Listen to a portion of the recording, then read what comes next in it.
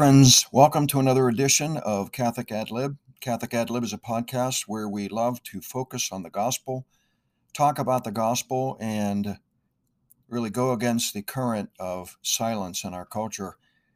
Just fundamentally believe that we need to talk about the gospels a lot more than we do.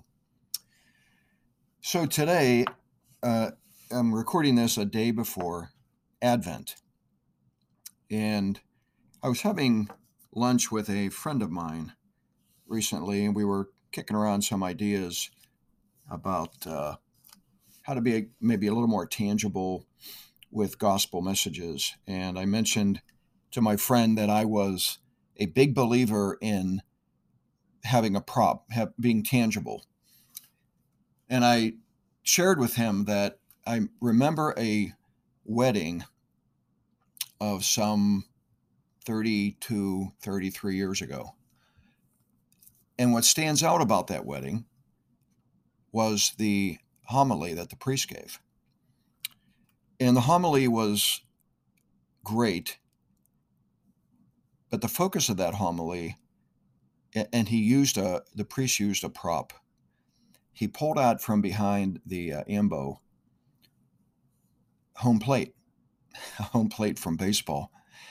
Now, the groom is and remains an avid baseball fan. So as soon as that home plate was held up by the priest, I chuckled, thinking, okay, here we go. We're going to talk about the local baseball team, et cetera, et cetera. But he didn't give into that temptation to kind of appease the masses, so to speak. He really focused on home and what constitutes a home, a loving husband and a loving wife. And I just love the fact that he used that prop. Anyway, we kept talking the other day at lunch, and the other thought I had was, and this is for all of us, myself included, of course, is a prop or something that we would have, if we could have, much like a credit card report, a printout from your credit card. You know, we used to get those in the mail. Most of us probably get them online. But here's the question. What if we had a printout, not of our purchases, although that would be interesting to see where our money goes, of course, just from a money management perspective. But what if we had a printout of our time? Where do we spend our time? And no, I'm not going to talk about social media. But given that we are on the cusp of Advent, I just think that this is a practical reminder for all of us that we need to take a look at where we are spending our time. And given that Advent starts tomorrow, think about spending time with the Lord. I know for me, and I've said this before, the very best time for me is early in the morning. No one, save the dog, is up and about. So it helps me to be focused for a half hour, 45 minutes to an hour, sometimes more. So the other thought I had was that many times I read or hear people say things like, I can't believe it's Thanksgiving already, or I can't believe it's the 4th of July already, or I can't believe it's Christmas already.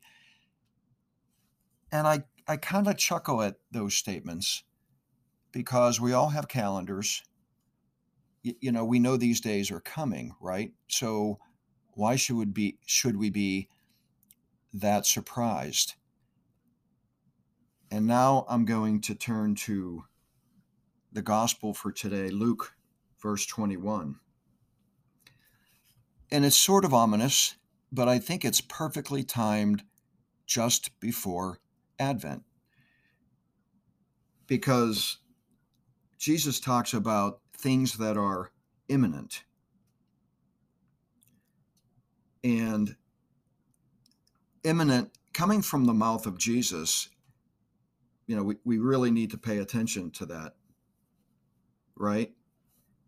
And he also says that we will be assaulted. So imminent in the gospel, Jesus refers to as what will befall us, and not just some of us, but all of us. We will have tribulations. Now, that caused me to think about my typical response to people when they say, "How you doing?" And I try to always say, "I have no complaints." That's my way of saying, "Hey, for the most part, I'm pretty good, but gosh, if you had a couple hours, let me sit and tell you about, what's bothering me and some of my anxieties, and more to the point, things that I pray for." And let me touch on that. Let me just share that for a moment. I think the most important thing I pray for most fervently is for my married children. And here's the reason. My children are so blessed with the people that they've married. But in their marriage, that sacrament, they are a target for the devil. And I pray fervently that my children and their spouses are able to withstand the onslaught of the devil. He just hates unity and loves division. So I pray for them most especially. I also pray for our unmarried children, that they make good decisions regarding their friends.